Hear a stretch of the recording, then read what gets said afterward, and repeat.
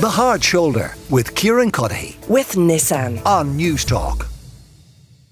Joining me here in our London studio, deep in the heart of Soho, Robert Mac Giolla Phadraig from Sigmar Recruitment and Gateway to Europe, Neil Naughton, President of Glen Dimplex and also with the Boston College Ireland Business Council, and Conor McEnroy, who's the owner of Sudameris Bank in Paraguay. You're all very welcome, folks. Thanks a million. Robbie, I might start with yourself. Explain the concept to people, Ireland Gateway to Europe.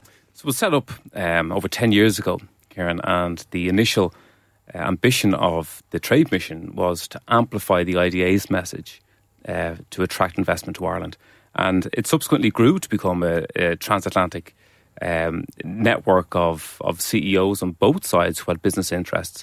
And to date, we've had 10 trade missions. We've been in over 25 cities. And we've welcomed over 2,500 CEOs to the series. So it's now become one of the largest European-US business networks. And we decided to come to the UK this time to ensure that the three-way trade relationships stayed intact, and we continued to invest in that relationship. And a lot of the profile of companies, mainly US-based, who we support into Europe, they would land in Ireland. The first marketplace they look to enter is always the UK for the reasons that we know. So we said that we would come here, given all the complexity around our history, given the complexity, certainly within politics right now.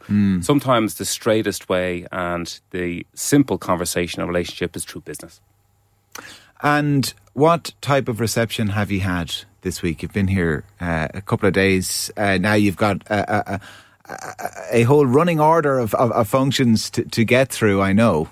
Yeah, so we kick off proceedings this evening now. We have a CEO dinner with Boston College in the RAF Club.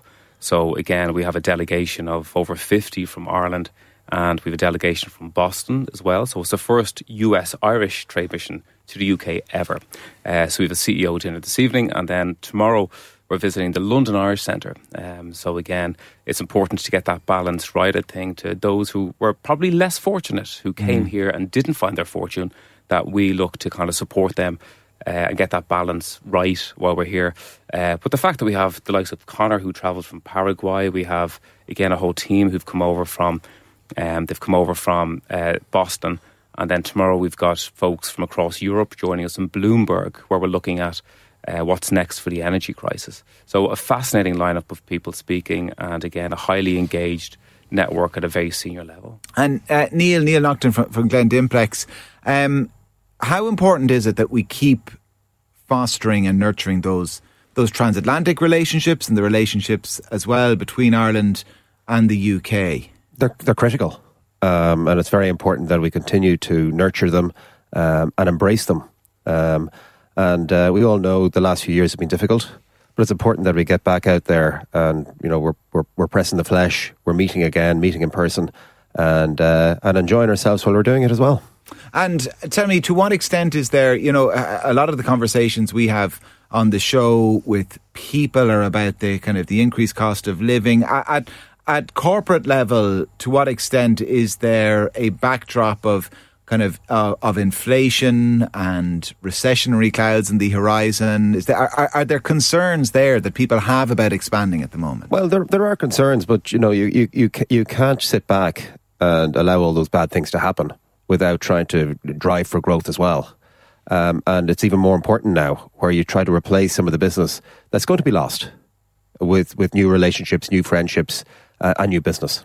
And I'm struck as well, having spoke to Robbie and others before, I mean, there's been changing themes, if that's the way to describe it, with Gateway to Europe over those 10 years. There was a real attraction on inward investment, maybe at a time when the economy wasn't as strong in Ireland. There's been help with companies to grow them out of Ireland into other markets. And now it seems, am I right in thinking that there's a kind of a balance has been struck? There's a real focus on bilateral trade, on helping partners on both sides. Well, I think that business is always there, but I think we're getting a new respect in the US for what Ireland brings there. Glen Dimplex, a proud Irish company with two large manufacturing facilities in the US, one in Kalamazoo, Michigan, the other in Portland, Oregon.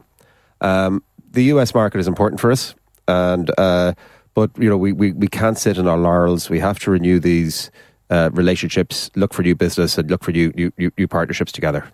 And Conor McEnroy, who I mentioned, is with us as well, and Robbie mentioned, is the owner of Sudameris Bank in Paraguay. I hope I've pronounced that properly, Conor. You might give us the kind of the shorthand, the truncated version of how an Irishman came to own a bank in Paraguay. Oh my. Well, look, I left Ireland in 1986, although I would immediately add, does an Irishman ever leave Ireland?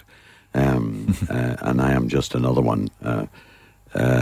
With the foundation that you get in Ireland, which I think is critical and is a common factor to the success of Irish diaspora. And in there, I'd say, resilience and an Irish moral compass. Off I went to London, and then I went to Milan, and then I went to New York, and I practiced for many years bank resolution in South America.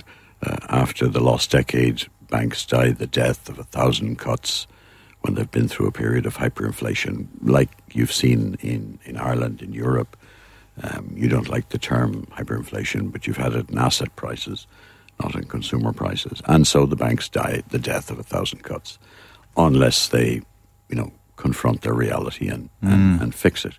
And so I used to do bank resolution, and I went in all over the continent. And finally I spotted a bank, and I was offered a bank, and I decided to buy it, as one does. And it was the smallest bank, and it was a bank which I estimated had 6 months to live, unless something dramatic happened, and rolled up the sleeves. And, if you have good people, any business will work well when you get the right bum on the right seat. Ultimately, it's always down to human resources. That's why companies like Sigmar are so important. You owe me one pint. And we've built that bank up to currently the fourth largest bank in the country. Wow. We expect to be a lot larger. We will drive that up to probably number 2. And along the way, we have a lovely bank now. It generates good profits. It has very good quality processes and good quality portfolio. And now we start to invest in some other things, in particular forestry and pulp. There's a $5 billion project. We're a local project with capital from Sweden and Austria and Ireland. And that's going very well. And what, Conor, has been the business model to allow that growth from, what did you say, the smallest bank in the market with 6 months to live to number 4 now and soon to be higher? The business model has been stick to the knitting and don't get lost in the glitz. So I'll give you an example. If I had a penny for every time I hear the story of, the future of the world is in fintechs, and fintech this and fintech that and fintech the other. There are about 480,000 banks, traditional banks in the world. 96% of them make money.